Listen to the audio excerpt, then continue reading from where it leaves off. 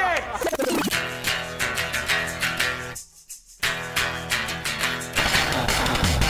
Are we doing this? Really? Wait for it. Are we doing this? Wait for it. Pow! What the fuck? WTF. And it's also, what the fuck? What's wrong with me? It's time for WTF. What the fuck? With Marc Maron. All right, let's do this. How are you, what the fuckers? What the fuck buddies? What the fucking ears? What the fuck nicks? What the fuckadelics? This is WTF. I am Marc Maron. How is everybody doing? I'm doing quite well. Everything is, well, you know, not really. God. All right, look. I'm going to give you some information today about an issue. I'm going to talk about the garage a bit. I cleaned the garage. What am I, giving you an index? Kevin Christy is here. He's a very talented man, very funny man. He's a good actor. He's an incredible graphic artist and painter. Just, I mean, you know, all around, and he's got a good story. So, you know, but that doesn't mean you fast forward from here. That means we hang out for a minute, okay? I got things I want to talk about. I'm going to be in Phoenix at Stand Up Live this Thursday for one show only.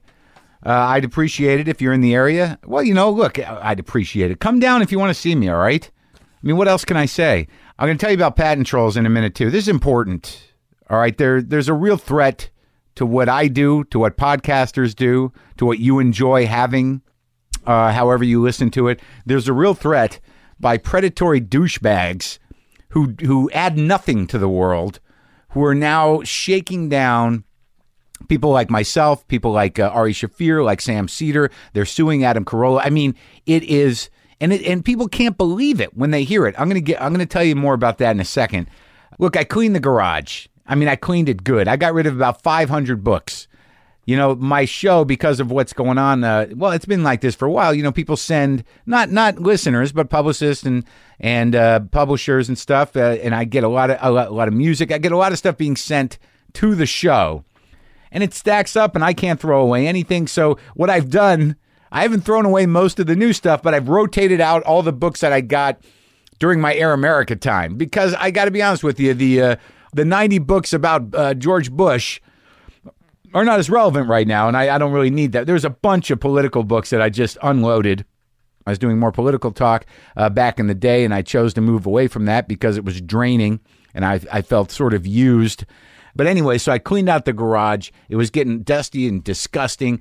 I did realize that it's really not my garage. Apparently it belongs to spiders. I found more, and don't tell anybody who's coming on the show about this, I found more spider eggs and spider weirdness and bug weirdness. But I literally had not vacuumed or dusted or done anything for years. So my hands were covered with blackness, you know, from dust, and I got all of it out, and it's immaculate.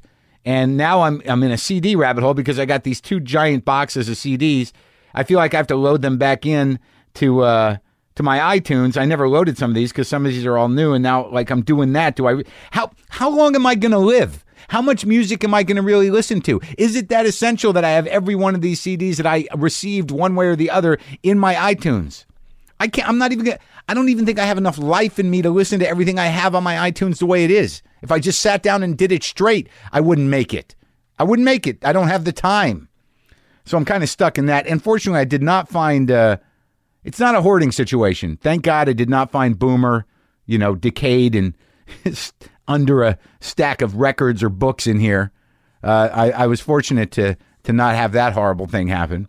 I miss the guy. Me and Jessica was crying the other day just thinking about she can't go out on the deck anymore. But I did get this encouraging email. Important Boomer news. Hi. So my housemate got a kitten, and while searching for a name, I suggested Boomer. I later discovered the kitten is, in fact, Boomer reincarnated. Don't worry about how I know this. It's not important. Anyway, Boomer seems happy, although if I'm listening to the podcast, I sometimes get this fucking look, ... Just thought you should know, Jeff. Thank you. I'm glad Boomer is reincarnated. I am still holding on to hope that Boomer will one day appear on my deck, either as an angel cat or as Boomer himself. But I appreciate that. It's a very thoughtful letter. Now, look, let me explain to you what's happening before we get to Kevin Christy. This patent troll called Personal Audio claims to own a patent that covers distributing episodes via the internet. All right, he claims, this guy and his company, Personal Audio, which is really just a a sham storefront in Texas where they have lenient patent laws in terms of getting patents. He claims to have the software for podcasting. He claims to have patented it. So he patented a diagram in 1996 and then reconfigured the patent so it's broad enough to apply to podcasting and is now using that to sue podcasters and shake other podcasters down through threatening letters. Now, the people that don't think I talk about politics anymore, well, obviously a lot of politics is unjust, but this directly relates to me, and there's something wrong with the patent system. There's something wrong with the way that we are able to defend ourselves against predators like this. There's something wrong with the legal system. They don't give a shit about grassroots momentum. They don't give a shit about anything. They're obviously not in the business of publicity.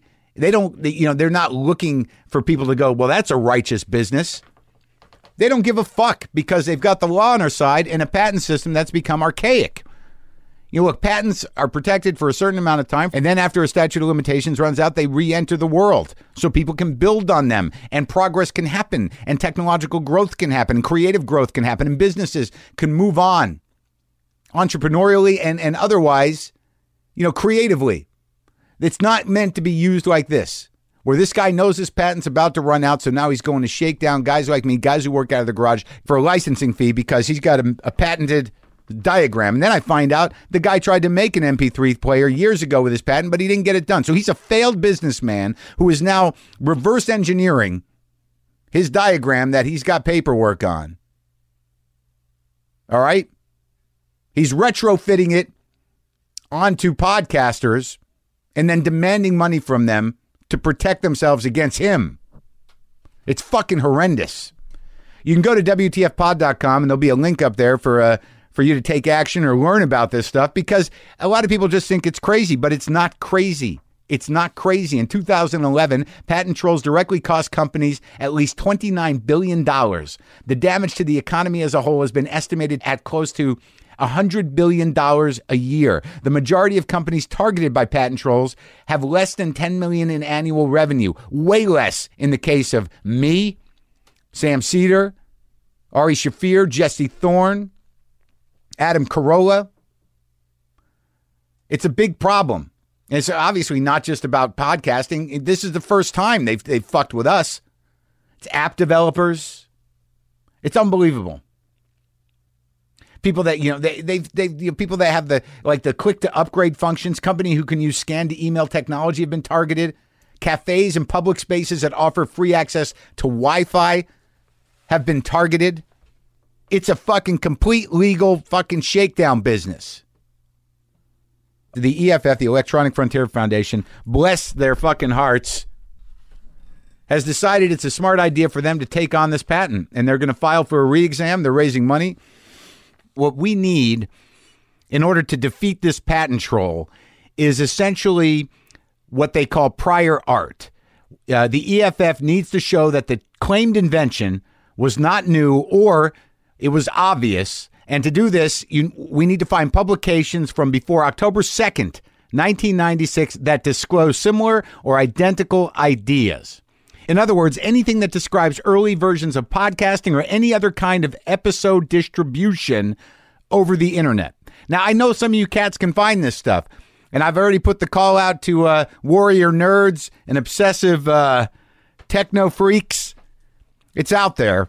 I know it's out there, and we've already got a lot of good stuff, but if you have anything that could help in that area, and if you want more details, and also a place to send it if you find anything, you can go to www.eff.org/save-podcasting. eff.org/save-podcasting with some of that prior art. And that would help. Please go educate yourself about this, because if you do anything in the technology realm, if you want to start a business, these fuckers can come after you for nothing because they got a piece of paper that was legitimized by an archaic patent system and then supported by a legal system that makes it almost impossible for the guy like me or the guy like any of you who are starting a business to defend yourself. So you got nothing else you can do but just surrender to these techno gangsters. I ain't.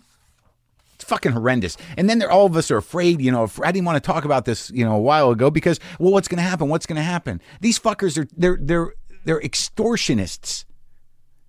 And I got 2 letters, and then they tried to contact me through the site email. We really suggest this. This is the best way to do this, for you to give us money for a license. They don't tell a cost. And honestly, and I think most podcasters would agree with this, if at the beginning of podcasting, we had to pay some sort of fee to get a license to podcast, maybe $100 a year, whatever the hell it was, something reasonable so we could engage. So if this guy had done that, if this guy had designed his business properly, not just be a failed business guy who now is shaking down people who work out of their closets, out of the garages, in their car, wherever you're recording it. It's a free medium. I would have paid that because I wouldn't have had a choice. It's like paying for texting on your phone. But no, this guy didn't do that because he's no visionary. He's just he's running a racket. Personal audio. It's interesting that my tone of voice changes when I get worked up about something righteous. There's no way to spin this in a good way. These patent trolls. It really drives me nuts. It's been hanging over me. But switching gears, I'm about to introduce Kevin Christy, and I'm going to tell you guys, if you're still listening, that I might have some very exciting, good personal news next time I talk to you. Also, thank you for enjoying the show, Marin. It's doing very well over there on IFC, and I'm glad people are starting to get it and like it and dig it. You can also still buy my book, Attempting Normal. You can get that on the audio book. You can get that on the iTunes audio. You can get that, get the hardcover. It's your favorite bookseller. All right, let's talk to Kevin Christy. I love this guy.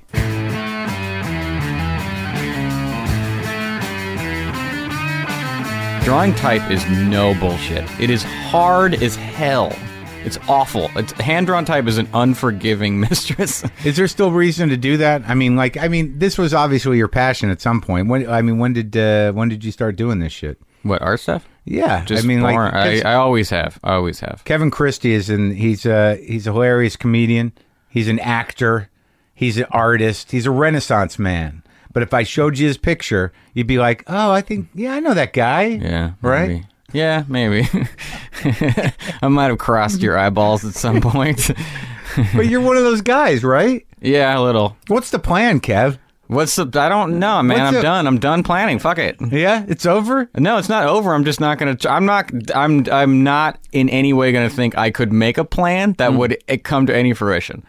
But when did you come out here? You grew up out here? I grew up out here. In Los Angeles? In Los Angeles. So you've been roaming these streets? I'm from Glendale, basically. La Crescenta. From the beginning? From the beginning. What is that? What happens in that? Because from what I understand, okay, so you got your Glendale thing, you got some friends, but Hollywood's right here, and you were were you in a clique what'd you do in high school? Did you go to Hollywood? No. And hang around? No. I mean, Hollywood to me was so far away that you didn't, I think I went there 4 times in between being born and being 18. Really? So it's like New York City to New Jersey? Yeah, I mean, the big thing was my friend Travis Chatham got a car. Yeah. Or he had a car, and I was a busboy, so I had a little bit of money. Yeah. And we were going to go to Melrose so I could try to find a graffiti magazine.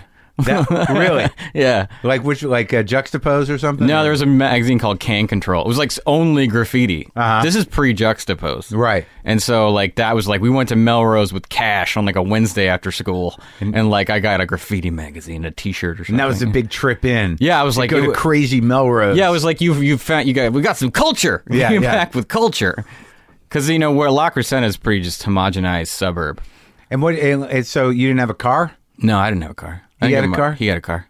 Yeah? Yeah. And you guys didn't go drinking and driving around? I mean, he did. I was never good at that stuff. What the fuck did you do, Kevin? I just was drawing, man. Yeah? That's all I was doing. Who were your guys? Ooh, comic book stuff early on. Yeah. Who were they? Jim Lee, Stan Lee, obviously, Todd McFarlane, guys like that. Yeah. A guy named Sam Keith I really liked. And then I started looking at kind of the Juxtapose group of people.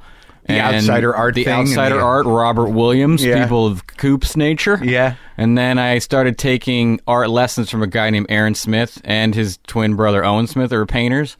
And then I started getting into figurative painting and art, and then went to art school and got into all that Where'd stuff. You go to art school? Art Center College of Design, Pasadena. In Pasadena, so you just were afraid of coming out of the... Super afraid. Not going, Yeah. We're not going to go any west? Nope. Nope. What is art school? Did you find, was there groovy girls and like were you No, all man. affected, or was this like one of those kind of technical art schools? The Art Center College of Design is pretty dry. Like it was the parties there were the worst party. Like you know, no shit. It'd be 4 guys talking about paint. I mean, and there'd be like a girl. I'm not kidding. Like I can specifically remember going to a party and talking to a guy about what Liquitex paint I liked best and how I was really into parchment color. And like even then I was like, this is not what these parties are, because there was no dorm, so there wasn't a dorm atmosphere. Commuter campus. Yeah. So like, because it's up above the Rose Bowl, like tucked in a hill. Is it by that? It's part of that museum, maybe? No. No. If you go above the Rose Bowl, there's like a long black rectangle, like a super modern rectangle wedged into a mountain. That's Art Center. Like it's super modern, like Bauhaus style, cold as ice art school. It was just it was super, super serious. Yeah. And, you know, the thing people don't understand about art school is the hours are crazy. I mean, I probably averaged 3 hours of sleep a night. Really? You get over 40 hours of homework a week, easy. And what do you? I mean, I was an illustration major, so it's like you paint 1,000 swatches, or you know, I had a class where you had to do 1,000 figure drawings by the end of the semester. You do 250 hands, 250 feet. Like you learned how to draw right by just tons of repetition. Really? So you have tons and tons and tons of work. So you just got a stack of hands? Yeah. And did that work? Yeah. Mm-hmm. I can draw fucking balls off a hand, man. I can draw a hand with my left hand, with my right hand. Like you just learn by doing it. And you just have to draw them in different poses? Yeah. Hundreds of them. And what does the repetition do? It just gives you a sense of the figure of the... figure. You get a sense of what the hand does. Right. What you can do with it, what it can't, where it can't go. You get a sense of when you're drawing it wrong. You start to see, you're like, that's not... It's this weird thing that happens when you're drawing something and you put a line somewhere and you're like, oh, that's right. You can see it going right because I think something in your brain triggers like a visual memory. So you look at what you're doing, you're like, that makes sense, and you just keep doing that. You're like, this makes sense, this makes sense, this makes sense. And so you can just sort of like, I could say draw a hand and you'd be like, no problem, boom. Yeah. Did you do that with heads? Yeah. Heads? Feet? Feet? Yeah? Less feet. Yeah. Not as important. Not a lot of feet. And no, a lot of people wearing shoes. Yeah. Every time in figure drawing class, everyone everyone crap out at the feet. Everyone had flipper feet. Just like get real lazy around the genitals and feet. So what was it? Really? You didn't do 1,000 genitals? A lot of guys were like, you could tell were afraid to draw dicks. Really? I was not one of them. I was telling someone the other day, there was a figure model at Pasadena City College, which I went to before Art Center. Yeah. A guy named Shadow. Yeah. Who was probably weighed about 115 pounds and had maybe the biggest dick I've ever seen in my entire life. That's why he was doing it. I mean, junior college art schools are full with a lot of like older women who are just taking a figure drawing class. Yeah. And one day a woman walked in while Shadow was standing there, and she dropped her art box. It was just, this thing was a thing of beauty. And like I told my friends about it, like my guy friends were like, no way, dude. I'm like, no, I'm not kidding you. 9.5 soft and the circumference of a Pringles can. Oh my God. And so I drew it life size one day, and to brought it back, I was like, this is it. And they were just like, oh my God. And this dude was rail thin, not an ounce, and he held himself up with like a weird ornate cane. Really? Yeah, he was like a dancer. Uh-huh. But I like to think he didn't have any personality. Is that? I've never saw him speak. That is fucking beautiful. Some middle-aged woman just dropped her art box. I mean, she had seen something she had never seen before. It was like a python slinked into the room. So what was the plan? So then do you make money doing art? Yeah. You do? Mm-hmm. That's your thing. That's kind of your secret thing. You're a stand-up comedian, but then you do this other thing. You make posters. I make posters. Do illustrations. Just finish some skateboard designs. Skateboard designs? Yeah. You got hired to do that? Yeah. Well, the way it happened was a friend of mine, this guy named Ed Templeton, is a pro skater and an artist, great artist, and he runs a company called Toy Machine, and he knows of my art stuff. And also, him and his wife, when they go on road trips, like for skate demos, they read my Twitter feed, and they asked me like, you should do a series of Toy Machine decks based on Twitter jokes. And so that's what I did. I did 8 skateboard decks, they're called? Yeah, designs for the decks. Based on Twitter? Based on jokes, basically. Really? Yeah, short jokes. And then where are the other illustrations? How does this work? I do album covers occasionally, magazine stuff. Did you do Jonah Ray's album cover? Nope. Whose album cover did you do? I did the first Kings of Leon album cover. You get good money for that? Is there a percentage deal? No, that industry died. It did. Yeah. But they're back, dude. People are sending me records every 5 fucking minutes. Yeah, but they don't pay the illustrators or the designers. They don't pay them big. They got to pay them something. They pay you something, but I mean, you make probably 10% of what illustrators were making in the 70s. Were illustrators cut in on a percentage deal? No. Never. No, but they made some good money. Who are the great, like, did you have album art designers that you were like, that guy's a fucking genius? Yeah, I mean, there was, those like Yes covers. Yeah. Or Yes. Yeah, sure. Those, what, with all the weird, surreal Milton kind of Glaser. Milton Glaser did, Bob Dylan cover, and then there was a guy who taught at Art Center, Phil Hayes. He did Eric Clapton covers. There's those guys. The 70s, that was just like that was a great time. Yeah. To be an illustrator. Yeah. Yeah. Those dudes made money. Like, they made good money. How come you never went into comics, man? I didn't. That's a shitty job. Yeah, but it seems like a no-brainer. You're a funny guy. Why don't you do panels? Honestly, I didn't. That didn't really appeal to me. Once I started looking at like what was going on in like kind of the juxtaposed world and actual like start getting into like contemporary art, I just wanted to make art. Yeah, I wanted to like make personal work, real art.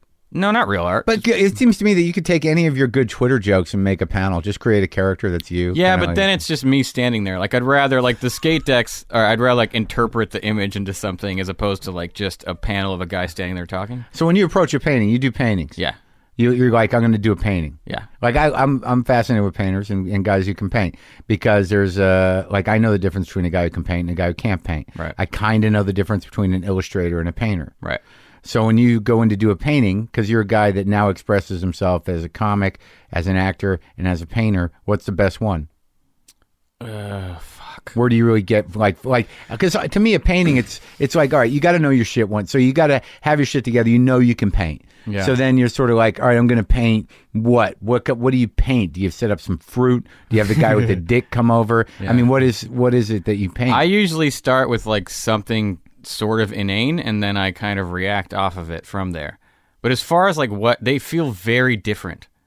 Making a painting, you get a sense of satisfaction, but it's very different from doing stand-up or something. I almost think the reason I split and do different things is to offset some of the detrimental parts of doing each.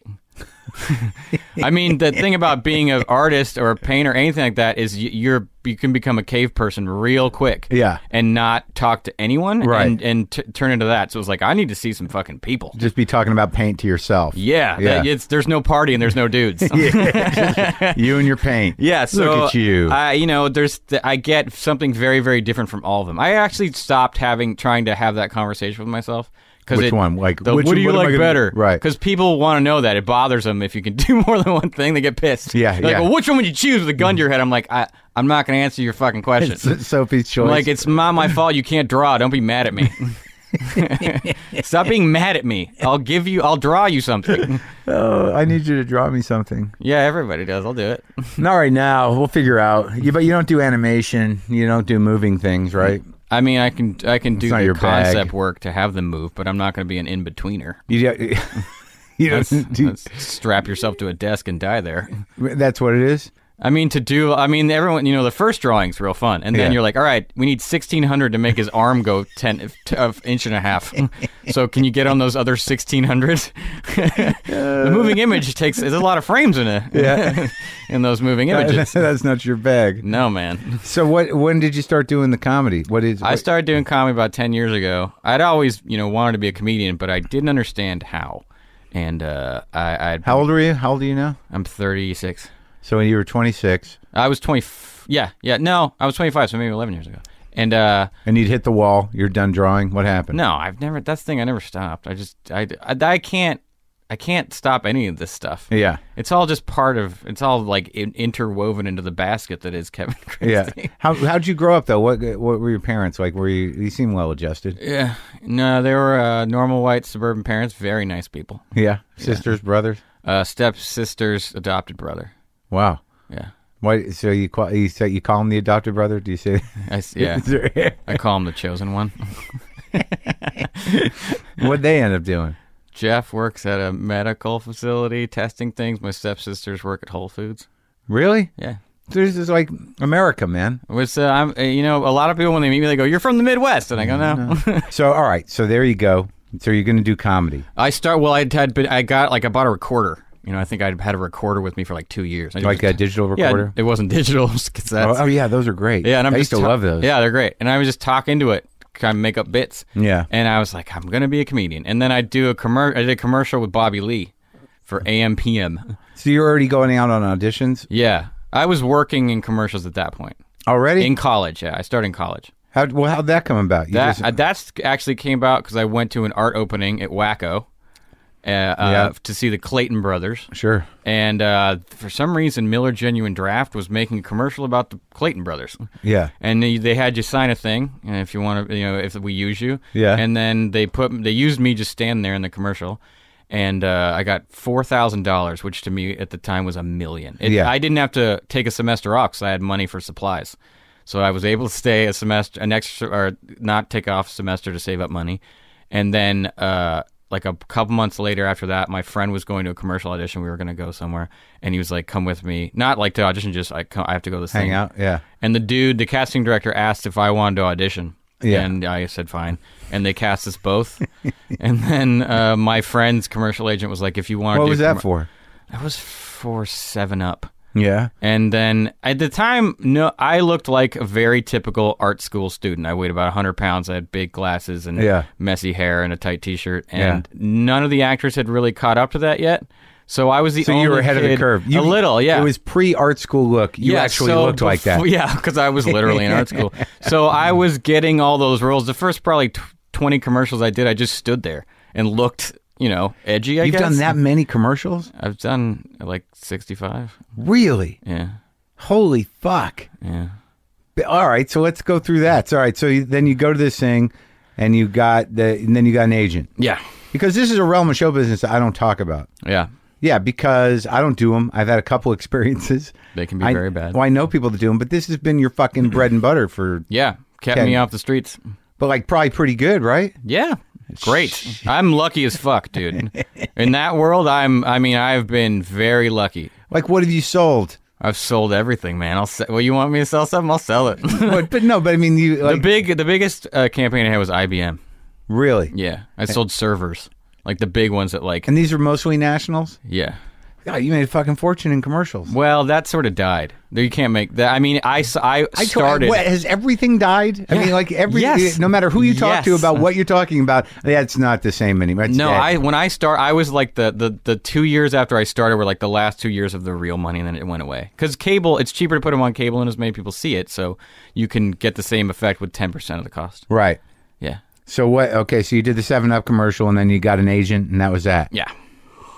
Man, started working. Yeah. Any good ones? Not like. I mean, how do you rationalize commercials? You don't give a fuck? I don't. It's never entered your mind. I've never. The thing that there was a great way to learn how to act because I never felt pressure. Because in my head I was like, "Am I honestly going to bring down General Motors if I fuck this up?" Like, is Taco Bell's going to shutter its doors because I'm a shitty actor? So I never felt any pressure on set at all. I mean, I was nervous I was going to forget lines or whatever, but I was never like, oh, God, what's going to happen? I just was like, I can't fuck this up. So it was a great way to just learn how to be on a set and stand on the tape. Yeah, if you fucked up, they'd be like, we can't use you. Yeah, you did. There was always a guy standing off to the side that if I fucked up enough, he looked just like me and he'd just walk to where I was standing and he would do it. It's happened before. It'll happen again. It has happened before? Yeah. This is like, you're not doing it. There's always like alternate, like, we're going to have him try to do that line. And then you're like, oh, and you don't end up in the commercial. That's it? You're out? Yeah, you're out. But have you've never had any sort of fights of conscience about selling something? I mean, I have, but like at the time it was a very real means to an end. I needed to pay for art school. My art school was exceptionally expensive. Yeah. I was going to have a ton of debt. And it was like, and at that time I was starting to want to do gallery stuff. Yeah. And I was like, well, I can either do illustrations for things I don't like. Right. Or I can just let them use my face, which I don't give a shit about anyways. Yeah. And that'll keep me from... I mean, doing a bad illustration hurts my heart worse than being in a commercial. Really? Yeah. Like having to draw something? Because you're drawing it. Yeah. It feels so bad. Like what? I mean, I had a job where I had to do an article for a magazine, and This article was someone wrote an article about learning to alter pants in college and how that was a transformative experience because she altered her pants. And when her mom came to visit, she thought she was so weird and crazy because she'd put these multicolored patterns inside her pants. And so I'm at home for 8 hours or more than that, drawing a pair of jeans with I'm trying to figure out so things are exploding off the seams, and I got eyeballs with teardrops that are sewing needles, and I'm just I want to take this brush and put it as far into my ear as I can, so I hopefully die before this thing's done. For $300. That hurts. Because you have to finish the drawing no matter how you feel about it. Whereas I can start phoning it in on a commercial. I can work my way out of that screen time real easily if I feel bad. Yeah. Like, what do you mean? You can just start acting bad, and then you're not going to make that cut. Have you ever done that? Yeah. So you get paid and you get out. Well, you get paid for the day. You're just not going to end up in the... But what would cause that kind of situation where you're like, fuck this? If you know what I tend to really tense up? When commercials try to create their own new cool phrases. Yeah. I'm like, I'm not going to... Let's work our way out of this one. Or if it's for food, I just smile a lot, and my teeth are of a nature that they're not going to want to put that on screen. So you're okay with just a day? Every food commercial is what's called the bite and smile. Yeah, right. And you take a bite, and you swallow it, and you smile. And that's where I can get out of that job real easy. Your teeth, game over. They don't like your teeth? They're just not what they call all-American enough. They're not attractive teeth. They're not attractive. I've heard they're distracting. Yeah. So then, okay, so... When did you start getting real roles in TV and movies?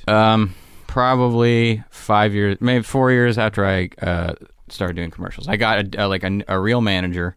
My friends were in this band called Eve 6, and I would hang out at their video shoots, and their manager would see me making a jerk out of myself, and was like, and he'd see me in a commercial, and he was like, "You've done a commercial?" I said, "Yeah." He's like, "How many have you done?" And I said, 10. And he said, "And how long?" And I was like, 8 months. And he was like, "Will you come to my office on Monday?" And then he was the greatest guy in the world, who's now not alive, named Stu Sobel, and he became my manager, and he got me a theatrical agent, and I started working basically right away. And that was before comedy? Yeah. And so you met Bobby Lee? And I met Bobby Lee on a commercial set. And that was a life changer? Basically. And I said, I want to be a comedian. Yeah. I said, I want to be a comedian. He told me he was a comedian, and then I went and saw him at the store on a Thursday, and he killed, and I was like, this is it. Well, how long ago was that? Probably 10 years. So the same act that he's doing now? How many jokes do you remember from that act? I remember a lot. I remember a lot of it. The selling corn joke. He's going to hate me. No, he doesn't do that joke anymore. No, he doesn't. No. But and it was weird. I remember distinctly being in the original room, and I was like, "Uh-oh, I belong here." That's that. So you were a store guy in your blood. Yeah. I was like, "Oh fuck, why do I feel this way?" I was like, "Oh no." I mean, I literally was like, "I want that." Like I was watching him kill, and I was like, "I want that. I want to kill this room." And so then I met with him like a month later, or no, less than that. And I was like, I had these jokes, and we went over me. It's really easy. He's like, "Let's go over your jokes." And I think I talked for 3 seconds. He's like, "Your jokes don't matter. So come to Sunday. You're going to get 3 minutes Sunday and Monday." And I was like, "Oh, I don't know." He goes, "If you don't show up, I'll never help you again." So I went, and he introduced me to Ari Shaffir, who was hosting, and that was that. So Bobby was your guy. He pushed you. He pushed you in. He really did. And Ari was there. So that's your... Bobby and Ari were my guys, because Ari was cool about... I wouldn't bug him. I would just show up to the open mics. I'd be like, "I'm here," and then I'd just wait. And I never would go up to him and ask. So if there was an open spot, he put me on, and I got on a lot. So that was what, 10? That was 11 years ago. Yeah. So Ari was the guy. So that was the generation, because when I was there, Barris was the guy, kinda. I can't remember who used to run those open mics, but there's always one comic. Ari was the guy for a while when I first started there. He really was. But like that whole the weird thing about the generational difference between me being there in the late 80s and whoever's there now, it's the same dynamic. There's something about the Comedy Store that it's insulated. Mm-hmm. It's a crew. Mm-hmm. The comics, the inmates run the asylum it's a prison. It's a prison mentality to a certain degree. You're just trying to become the Hammer. Yeah. And at that time, like, so was Bobby still opening for Carlos or what? Yeah, Bobby was opening for Carlos. The group that I started was like the employees were like Ari, Renazizi, David Taylor, Mashevitz, Steve Simone, those guys. And those were kind of like my guys. They were there before me probably a couple years or a year or so. Yeah. But that became my group. Yeah.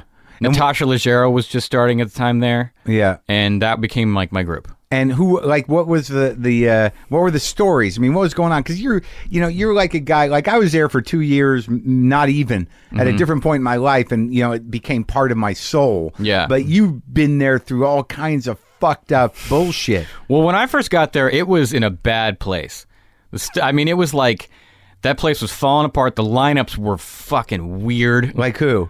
I mean, it'd be like it'd be like half decent and then a shit show. I'm not going to name names. But like guys from the old days, you mean? Yeah, people's name I don't even remember. Sure. Not even guys that have been headliners. And so there was an open mic 3 days of the week. That's how small the crowd was on Tuesdays.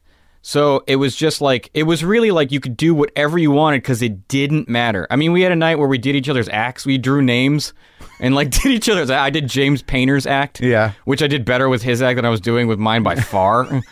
That's what Joe Rogan first, I think, met me because I did a solid impression of Painter. He was like, that impression was really nice. Really good. It was really good, dude. But who were the big guys there then? Rogan yet? Rogan and Mencia. Yeah. And Freddie Soto. Oh, yeah. Dice was around quite a bit. Yeah. But no crowds. No crowds.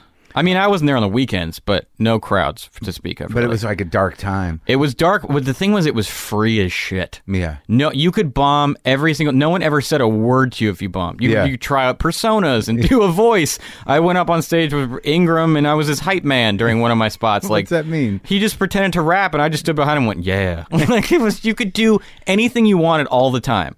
Who was booking the place? There was no one running Duncan. the show? Duncan Tressel? Yeah, which he was just putting the same lineup every week because he didn't care and pretending Mitzi was doing it. That's what everyone seems to do. Yeah, it's like, Mitzi gave you the spot. He was one of those guys, he would say that? Well, because, dude, people get it. If you're the booker, and Duncan's such a nice dude, yeah. People would get on him. He got me on the wall. I mean, like, I wouldn't be on that wall if it weren't for Duncan. He's like, you shouldn't be on the wall. Yeah. I mean, it was that time at the store was really interesting. Because, like, she was losing her mind already, and no one was really in charge. No one was in charge. No one was in charge. It was fucking great. Ari was in charge, ostensibly. I mean, literally, the door guys were in charge. That's amazing. It was so great. You could do, I mean, it was like one of those things where, like, I would show up to the open mic and Ren Azizi was like, we think you've gotten a lot better, so you're going to follow Painter tonight. Like, who made this decision? You guys? They're putting me on at whatever time they want. Just a random group of comics deciding the lineup? Yeah. Oh, my God. It was so great. I mean, they're deciding the lineup on Sundays and Mondays, but it was still fantastic. Yeah. And then what happened? When it seems like everything's gotten organized. Yeah. I mean, I don't know. It tried to become a fucking business, which I don't know. Yeah, I don't know who started. Well, there was a new influx of guys. A lot of guys showed up that were really good. So it became like the lineups were better. People started showing up, and it kind of like some people they decided to try to run it. So it seems like it's going all right over there. Yeah, seems like it. Right? I'm not there a ton, but yeah. Yeah, I hardly go at all. I mean, I'll go down on weekends occasionally now, but I can't do the during the week thing. Yeah, that fucking OR still, both of those rooms still bother me.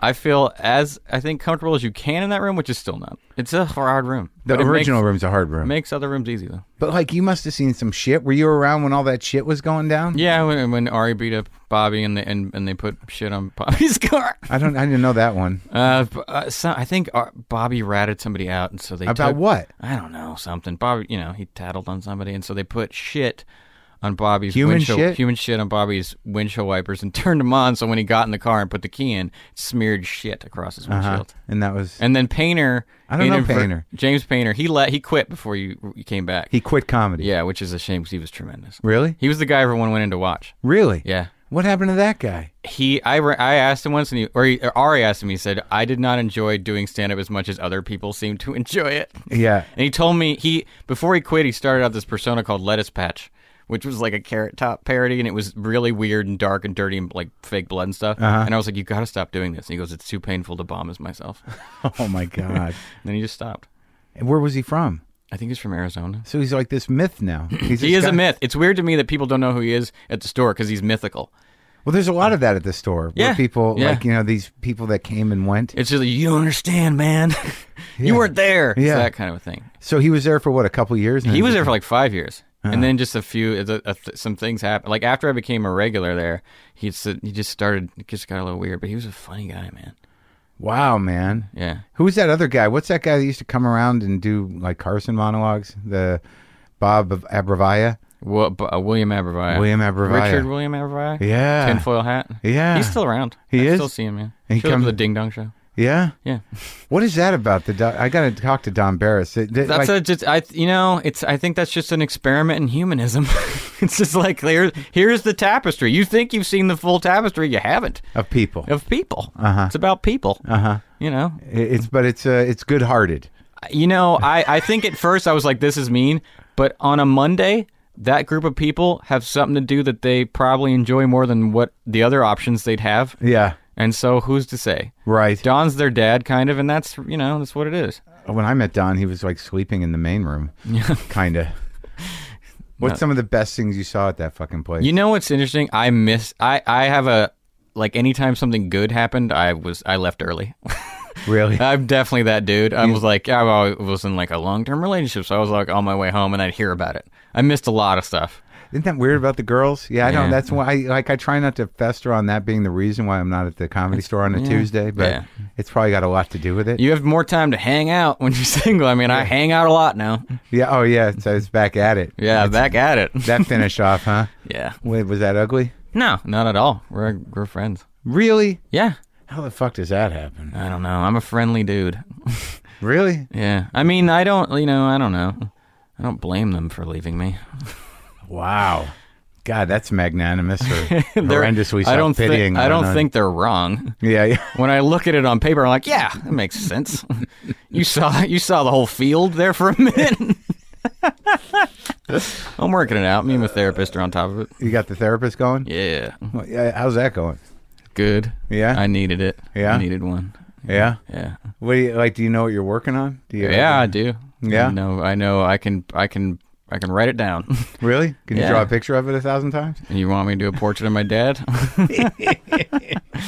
Well, that I did. Well, that didn't. That was a difficult time. Yeah, man. What happened with that? My father went hiking, and a storm happened upon him quickly, and he wasn't able to find his way home, and he froze to death. And they couldn't find him. It's just horrendous. Was it an avid hiker type of guy? He was kind of an outdoorsy guy. And because that went on for like months, right? Yeah, it took a while to find him. Yeah. I'm sorry, man. Yeah, it was. It's a rough time. Yeah, it was a bad. It was all bad. Yeah. It was all. There's no silver lining to that. Is your mom still around? Yeah. My mom and stepmom are still around. Yeah, and like when you talk about, but you were okay with your dad at that time, right? My dad was a great dude. Yeah.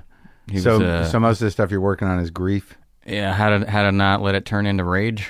Right. Yeah. Right. The elements that conspired against you. Yeah. Yeah. How's everybody else dealing with it? It's all bad, man. It's not. It's no When your good. dad freezes to death under a rock, it's not easy to compartmentalize that into something useful. Oh no! I'm sorry, man. I know.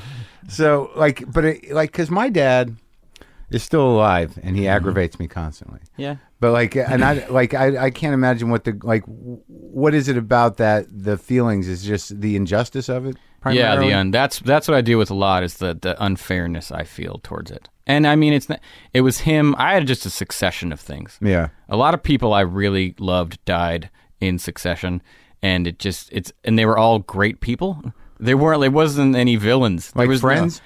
That manager I talked about, Stu, and then John Hughes, like people that were just I loved. That were John important. Hughes, the director? Yeah. He was a friend of yours? Mm-hmm. Oh, and they just... after my dad passed away, John just called me up and was like, there's some things you're not going to know that you would ask your dad, and you can call me and just ask me those things. Wow. Yeah. Did you do that? Yeah. I needed to plant a tree. I didn't know what kind. He knows a lot about indigenous trees and what kind you should plant. Just like home renovation stuff. Really? Like, man shit. Yeah. Best guy ever. How'd you develop that relationship? He, the first movie I was ever in, he produced. His son wrote, and me, him, and his son became really good friends and had a book company together for a little while. A book company? We did illustrated short stories. Oh, that really? Yeah, it was called Broken Wrist Project. And are they out there in the world? I mean, they were. We don't do it anymore, but They're did. still available, or I have them. I got a bunch. So John Hughes was just your buddy. Yeah. Oh man. I mean, that's one of those things I'll never really understand how I was that lucky. Yeah. It was just like, it was the weirdest. Like when your cell phone lights up and it says John Hughes was weird as hell. Yeah. Or like an email. Because we grew up with his movies. Yeah. I mean, just getting to go to Illinois on a plane, I was like, what the hell am I doing here? It was like that. And he was just like whatever you want him to be, he's that times way, way more also. But like, I'm trying to remember that, like his big movies were, was it The Breakfast Club? Breakfast Club, 16 Candles, 16 Ferris Candles. Bueller. Planes, Trains, and Automobiles, a masterpiece.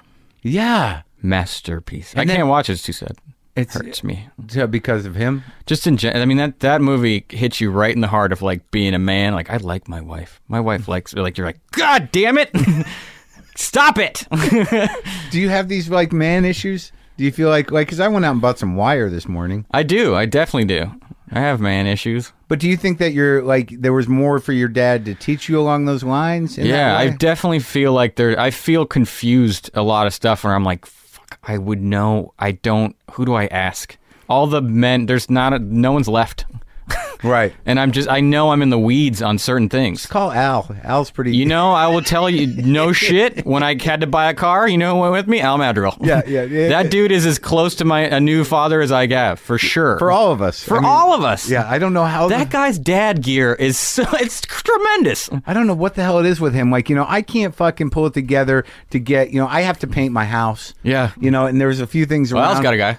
No, he's got a guy, but not only that, you go to his house, and he's like, he's got 2 kids. Mm-hmm. He's got a pretty hot career, and it's like, I just planted some trees. I'm like, what the fuck do you mean you just planted trees? I don't get it, man. Where does he find the time? He's like a dad superhero. He is. Mm-hmm.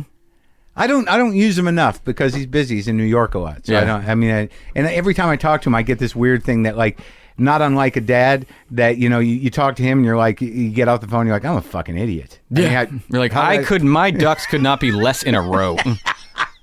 My car got the boot yesterday. Like, I don't know what the fuck I'm doing. Really? You don't pay your tickets? I got a boot.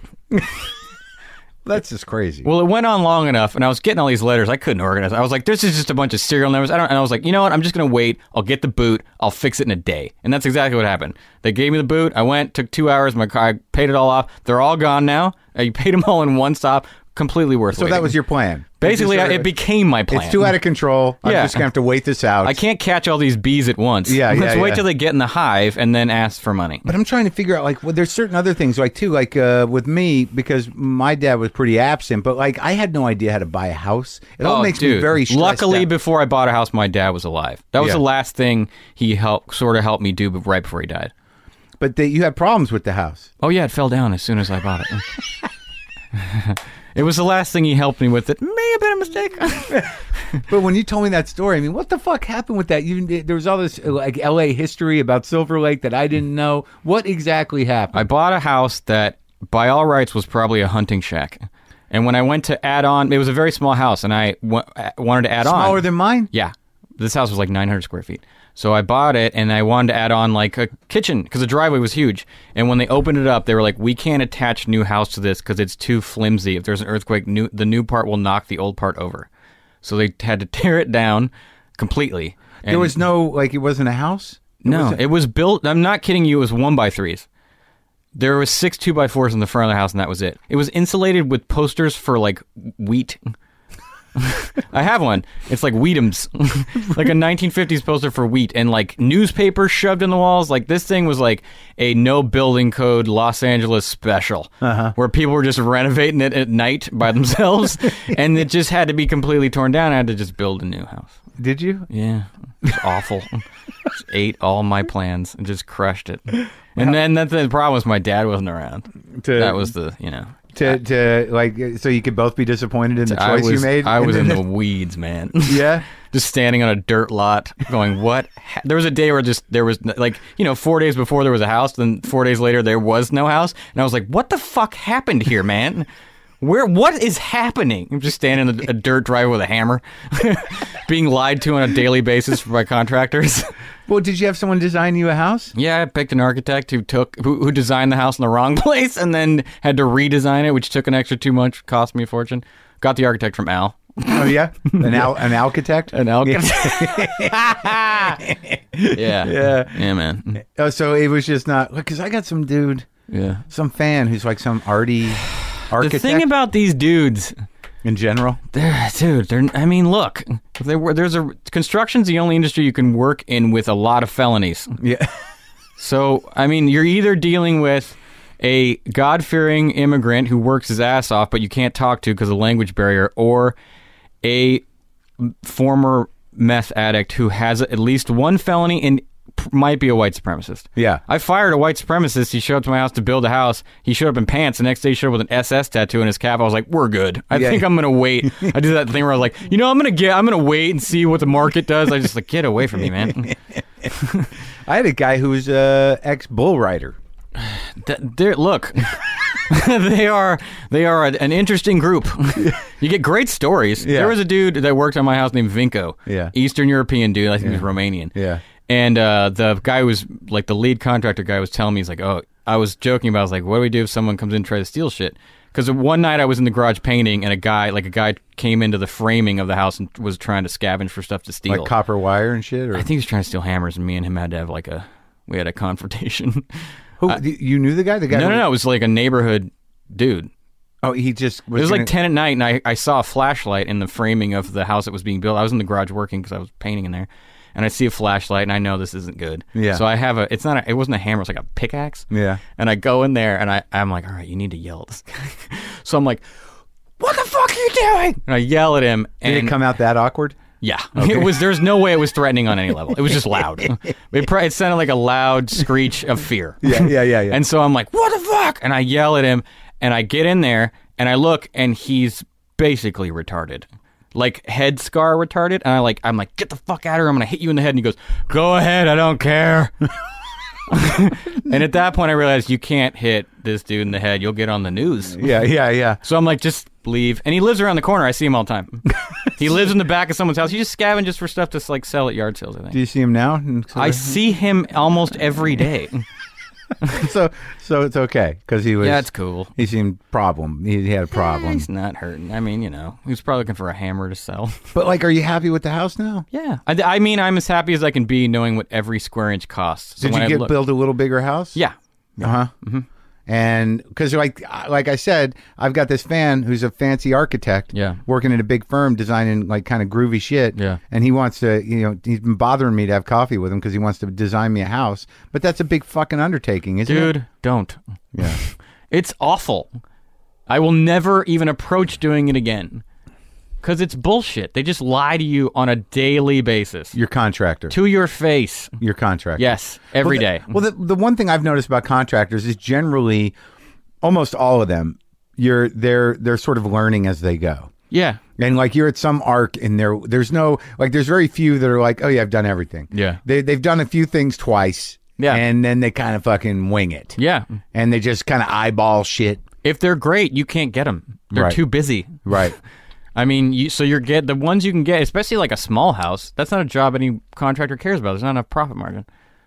So you're getting, So you're saying don't buy a piece of property and build. Dude, why?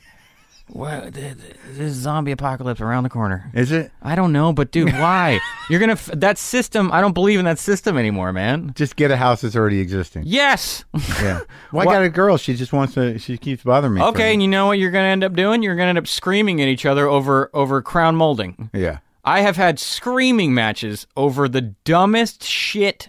White tile versus white tile. Yeah. I mean, like copper versus nickel. It's the dumbest shit. Was dude. that the end of the rope with you guys? No, look, there was a lot happened quick. Yeah. It was just like a bad stretch in a row. We took all we could. Yeah. We took. I was our relationship was like a piece of driftwood. We were both hanging on to it, and after a shipwreck. But she rode that stuff out with your old man, though. Yeah, man. That's the thing, dude. She hung in there. I mean, while I'm asleep up there while they're looking for him, she would stay up and do our laundry. So I'd have, went up there wearing the clothes, so I'd have an outfit to wear the next. Because that went on for you were just catatonic almost for how long did that wait, huh? I mean, we were up there for 10 days while they were just looking, and then it took months. But I was a ghost for years. Yeah, for years. Yeah. How many years ago was that already? 5. Wow. But I mean, yeah, I think about it now, especially in terms of stand-up, and I was just a ghost up there. But you were doing it. Yeah, I got back at it right when Ren Azizi was like, he called me like when I got home, he's like, you gonna go up? And I was like, yeah. He goes, good. Yeah. And I remember the first set back, Al in the back of the room. Yeah. You gotta come off stage, he's like, good man. He was there. He knew to be there. Isn't it weird how we fucking take care of each other sometimes? That's okay, if there's anything about that I can take that's positive, the group of dudes who descended upon me was pretty amazing. First of all, any dude whose dad was dead was just like, hey man, like made eye contact with me, like, hey man, you all right? And like knew it and got it. Yeah. Guys I didn't know, like Brett Ernst. Yeah. I didn't know his dad was passed away. Guys like that were just like, hey man, what's up? Like, I don't know if I knew Dove Davidoff well at all. Yeah. And you think he hugged me in tears? Yeah. It's just stuff like that. You've realized what certain people are made of in those situations, and that was, something. Yeah, because I think we get, like, it's a weird thing. We get this rap as being these weird, kind of lonery sort, but comics show up when it matters. Yeah, they're very sensitive dudes, and they get it, and, and comic funerals are packed. Yeah. We show up when it matters, because we are conditioned. I think we're super sensitive, so we know how bad a thing is, so we can gauge why it's important that we be there. Yeah. Al's not dumb. He knew I was going up for the first time after that happened, and he was there to make sure I was okay. Yeah. How long did it take to get back up there? I went 2 days after I got home from them not finding him. Yeah. The first Saturday. Right. The first, 10 days after he disappeared. Yeah. I mean, the first Saturday I was in the OR. On some level, what else are you going to do, Honestly, I was lucky to have stand up to do. Yeah. You need a distraction. Because you're not going to be able to sit and draw for no reason. No. Yeah. Like, you can't. That's the thing. You're at home, sitting in a room alone for any reason, no matter what you planned on doing, doesn't go the way you think it's going to. Because you're just going to be in grief. Yeah, you're just going to fall apart. Yeah. So the stand-up, like, you get out of yourself. Yeah, man. And to be able to, like, make people laugh was, I can't even gauge how lucky I was to have that. Well, you're also, like, a guy that, like, you've got stuff. Mm-hmm. You're not going to be like a guy who's going to go up there and start trying to process your father's disappearance on stage. I still can't. It's too big of a thing. Yeah, but I mean, what are you going to do? I mean, it's not really the type of stuff you do. It's not funny. No. It's not. Then when I think of the process of it, there was maybe one moment during the whole thing that was a tiny bit funny, but still wasn't. Right. What was that? My brother went up there, Jeff, where he came up like a couple days after my dad disappeared, and my brother's, he's not, I wouldn't say he's weird, but he's a little different. Yeah. And he's adopted. He doesn't look like me. He's Vietnamese. Yeah. So at one point, I knew all the search and rescue guys. I was kind of like not in charge, but kind of in charge. They would come to me with info, and he comes and goes, "There's a guy who says he's your brother, and he keeps asking us if he can go on a helicopter ride." And I was like, "Yeah, it's okay to tell him no." I just thought it was so great. Where did it happen? Like Big Green Bear Valley Lake, which is basically next to Big Bear. Oh wow. Yeah, close. Though I mean, that said, those search and it wasn't their fault they couldn't find him. No, because the storm came in, right? And the cell phone company gave him the wrong coordinates. Oh really? Yeah. So that's how they were able to track him? Yeah, he made a couple calls. Like when he first got lost, he called and told him he's lost, and then, his phone started dying. It's really spotty service. You could see that he would try to make, he tried to make a call at like 1 a.m. Didn't work. Mm-hmm. But you could gauge that with the cell phone company. He tried, I think the last call he made was at like 1, and I think he kind of, phone died, or he, realized what was going to happen. He knew a lot about hypothermia. So the cell phone company fucked up? I think so. Is that a big topic of rage? Yeah. Yeah. So when we tried to sue him and lost. Oh, you did? Yeah. What company? Verizon. Yeah. Which needless to say, I don't go for Verizon commercial auditions.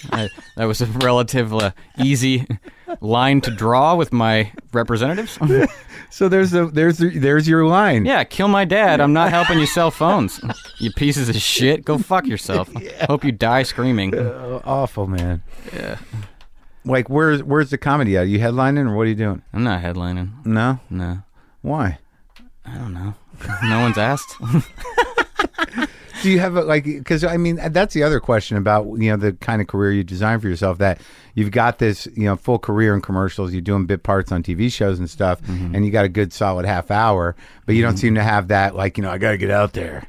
I mean, I have to stay here a lot to just work. Right. That's how I support myself. So I'm not able to go on the road a lot. I'm starting to try to do it more now because I feel better about like I said, I mean, I wasn't, for a few years after that happened, I wasn't progressing. I was just doing an act. Yeah. I probably added a few new jokes, but I was just get up on stage again.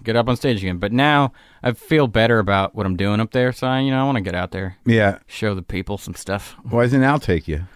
He does, but he's doing it. As far as him headlining stuff, I think he does a lot of the college stuff with Daily Show dudes. Oh, right. He's in that rotation. Can't just shove me. 3 guys from the Daily Show and this guy. Well, you can go out with me. God damn, man. I've been taking Mike Lawrence out. Let's go, man. You ready? You ready to go? I'm fucking ready. Let's see if I can build. No Bill Burr yet. I don't think I'm ever going to be the guy. I'll be like... You're the guy in your own way. You built your own microcosm. You built your world. It's like what we talked about with Coop. You built a world. I love that shit. I love someone who builds a world. Yeah. Because you get to make the rules in your world. It's very funny, the type of people when you do build a world, like the people that are my audience, I know that we share something because they know me very well. Yeah. And it's very weird to see that kind of reflection, to see you in all of these people. Because I know that my audiences are usually, they tip well, you're relatively smart people, there's not going to be any drunk idiots in the room. Lovely people. They've got their own issues, as I do, but you're sitting in a room full of your issues, in a way. I'm not a general comic. We're all trying to be a tuning fork. And so everyone has a different kind. They're like, you hit something inside me, I'm going to go see that guy on a regular basis. Yeah, we're going to see what that guy's up to. You're talking about the thing they almost talked about the day before and didn't. Because they were they didn't want to yell at the wife. Yeah. But they're like, oh, he said it. Yeah, he said it. Okay. Yeah. I'm concerned I'm going to run out of me, but maybe. Nah, me is a renewable resource. Is it? Yeah. With each day? Dude, the thing is, life is such a shit-eating contest that there's always new things to think about. You're going to buy this land, and you're going to try to build this goddamn house because you love your girl. She's great. She didn't want that. She just wants a new house. And I just happen to have this weird Italian dude who keeps pestering me. Yeah, and she's great, and you love her, so you're going to do it. I'm going to buy her something. You think I wanted to buy a house in Los Feliz? I wanted to live in fucking Burbank or Pasadena, but I bought in Los Feliz because that's what she wanted. And Grant, she was right. But regardless, that's what I did because I want to make her happy. Yeah. Because we don't know what we're doing. And we're afraid of everything. You and I are very afraid of dying alone. And you found a nice girl and you don't want to lose her. God bless you. Oh, no. She wants a baby. What do you got there? Huh? Kevin Christy? By the way, I think you would be a fantastic dad. Sorry. Give her one. Give her one, man. You don't think that'll give you a fantastic perspective on the world and life to look through it? You'll be able to look at life through the eyes of new eyeballs. You will see stuff for the first time through that person seeing stuff for the first time. I should just do it, right? It'll change your world. You're not going to do normal dad material. Are you kidding, man? No. Do it. All right. I would do it if I had the scratch, and anyone who would let me put it in her. What you could find someone to you I want to find just anyone. How dare you? How dare you say that? How dare you? Could you? How dare you? I'll tell you what. If I bail out, because it would. Yeah. She's a great girl. She's real cute too. So knock it off. All right. Although I don't date anyone who's dated anyone I know. It's weird. You don't? No. Oh my God, I have. That's weird. It just happens. It's I know. Small world. It's weird. It's not. No, it's not. Who am I following? It's a huge. Yeah, who am I following? How is he? Was he a good opener or is he a better closer? Yeah, because I need to know that stuff. I mean, he's good, but he's real physical. You're more of a heady guy. Yeah. I mean, I'm more analytical. I don't act out what I'm doing as well. But that fear, I guess, I think that's the biggest problem with me is that, okay, so I got some things going on now, but that could be it for this year, and that could be it for the rest of my life. Okay, I stopped thinking that. I used to think that way, especially trying to act as a living. I was like, is this the year I stop? Is this my year of last job? Yeah. But that was 15 years ago. Right, I've managed to fit into some sort of place where I can get just enough work to not go broke and, I'm thinking about becoming a motivational speaker. Look, There are going to be colleges. You're going to be like some emeritus dude. Yeah, right. You may end up at the Brookings Institute. There's places to go, man. That wouldn't be a bad gig, would it? No, I think that's what I think about like certain comedians of like I think Chris Rock will be like Cornel West when he's older. I don't know if Cornel West actually organically comes out of Chris Rock. That wasn't a knock. No. But I mean, I think that like because like I never saw myself as an entertainer. I don't know how you see yourself, but cat lady. Yeah, I'm kind of like you. Got cats too? I now have a feral cat that lives in my front yard named Tracy. You can't touch it though. No. I mean, she lets me get closer when I give her food. She stopped hissing. Now she only meows when I bring her the food. Well, that's nice. She's beautiful. But like, don't you ever think like, all right, so like, I'm almost 50, and things are going good. Yeah. We'll see what happens with this TV show. Maybe people like it, maybe we won't. The best, when you're in this business, and you know this, the best I can hope to happen is they give me another shot at making some more, and we can make it better. Yeah. Okay, I just got this book, so this is going to be a good year. But then, like, I've never been a guy, I guess not unlike you, where it's like, well, I don't have a plan. Yeah. This all seems to be the right things to be happening. But you're a process-oriented guy, and so am I. Yeah. So just continue that's what I realized. I like the process of doing the things more than the aftermath. I've always, when people want to come up to you after a set, that's not what I want. I want just the laughs. I want the process of thinking of the jokes, telling them to people. I want the process of making art, the process of drawing something, the process of writing something. That's the best time. And if you look at read or listen to what artists talk about, they all come to the same conclusion. Yeah. They realize that that's the best part, so that's end up what they do. And inadvertently, when you like the process, you accidentally make a ton of shit. Right, but for me, that process is like waiting till the last minute and then freaking out, and that's it. My car got booted. Yeah. I mean, I'm obviously not ahead of the game, but you figure it out. That's the colors of the tile that is your tapestry or your mosaic, my friend. Yeah. I didn't make that mushroom. Some woman, that's her thing. That's fucking sweet looking. Isn't that great? That is great on several levels. She killed it. Yeah, she gave it to me. She got the cat. She Yeah. bought the cat at a store. Yeah. And then she decoupaged the balls off this mushroom. Yeah. So, okay, so when you think of like, have you ever done big canvases? Yeah. I'm about to get back into that, actually. Yeah. I was working on paper for a long, long time because I love paper. Yeah. Paper, I just love. I What, love paper. like with colors, watercolors? I paint primarily in gouache, but I'm going to buy gouache? Gouache. It's opaque watercolor. It's what the designers used to use in the 40s and 50s to do graphic design. It dries really flat. I like that. You can work fast. But now I've been starting to get back in big things on canvas. Do you do your own gessoing? Yeah. You do? Do you stretch your own canvas? No, I will suck at it. Yeah. When I did that in college, when I was in art school, the stuff I was terrible at was like the last step, cutting the mat. I cut more things in half on accident. I was the worst. I had a woodshop class where you had to make a drawer. I drilled all the way through it. Yeah. It was awful. So you can do some big canvases. Yeah, man. Like abstracts or figurative? What do you Both. thinking? Yeah. I love abstraction. I love making abstract paintings. I love figurative stuff. Who are your painters? Modern or dead? Well, I mean, either one. I love a dude named Taylor McKimmons. Friend of mine. He's great. Yeah. I love Clayton Brothers. I love Ed Templeton. I love... there's a abstract dude named Joe Bradley who I think is brilliant. He's alive? Yep. All these people are alive. Artist named Ashley Maycumber. Great. Yeah. There's a lot of... Who are your old guys? Are you a Rothko guy? You like Rothko? I do like Rothko. Love Rothko. I mean, that guy... Yeah, Rothko was aiming at some transcendent shit. Deep shit, man. You stand in front of those and you get it. Right. But you see, there's a thing that happens... you see these other guys painting, and you can feel their self-consciousness. I always say that even my whole life, there's been like my invisible dad in my head while I draw, like what your father thinks. That's well drawn. Yeah. Like, look, that looks like a genuine lion. Like, that horse is well made. Like, it's just that really conservative. Yeah. And the greats are just like, they let that go. Yeah. Like this guy, Joe Bradley, I mean, people would look at his paintings like, he's throwing a bunch of shit around. It's a mess. And it's like, no. Well, that's the difference when you stand in front of a piece of art when you know, like, this is finished. There's a million Rothko. Well, yeah. That's why people ask, because I don't make, the art I make is not necessarily like super, it's not like super modern, but how do you know when you're done? Because it's like a little strange. And I'm like, I stopped thinking about it. Right. It's like, it's done. there's a balance to it. I stop worrying about it or thinking about it or wondering about it. But like it's you stand in front of an actual Rothko versus someone who ripped him off, and you feel the difference. Yeah, there's a difference. That's a good question you asked when you said about guitar. I mean, can you do what you want to do with it? So you asked me that. Yeah, and I can for the most part. Yeah, and that, I think that's the difference with any artist of any kind is that when a guy has got his chops together, and he does something. He's made a choice. It's not like he's not mimicking anything. Yeah. This is done, and I know what I'm doing. There's a book, Robert Henri, Art Spirit or something. The economy of means leads to dexterity of will. Huh.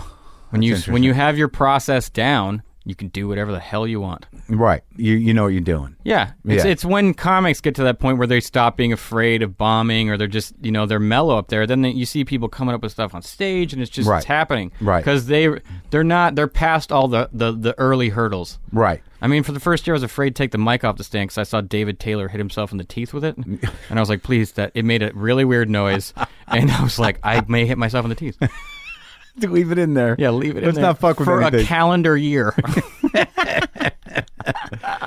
Yeah, you get loose, but then like sometimes you get loose and you lose your discipline. There's still a discipline. That's the thing I realized about trying to be creative. It never changes necessarily. You just get older. Yeah. But if you're after it and you care about the process, it's always good.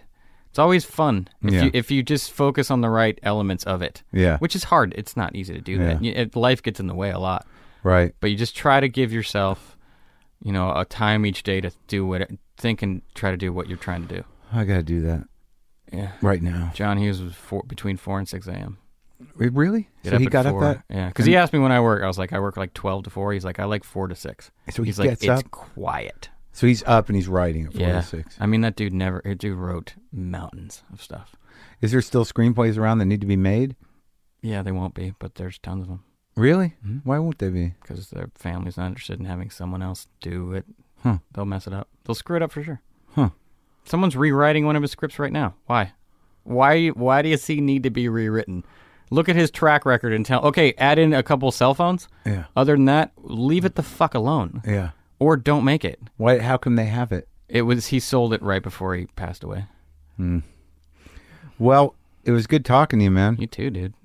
So let's, what are you going to do today? I got to go home and finish. I got to make graphics for the top of the board because that's where the joke is going to go.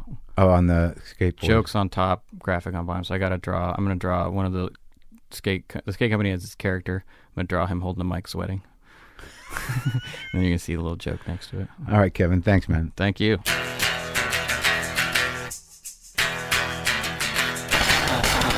That's it. That's our show. I hope you enjoyed that, Kevin, with a great story.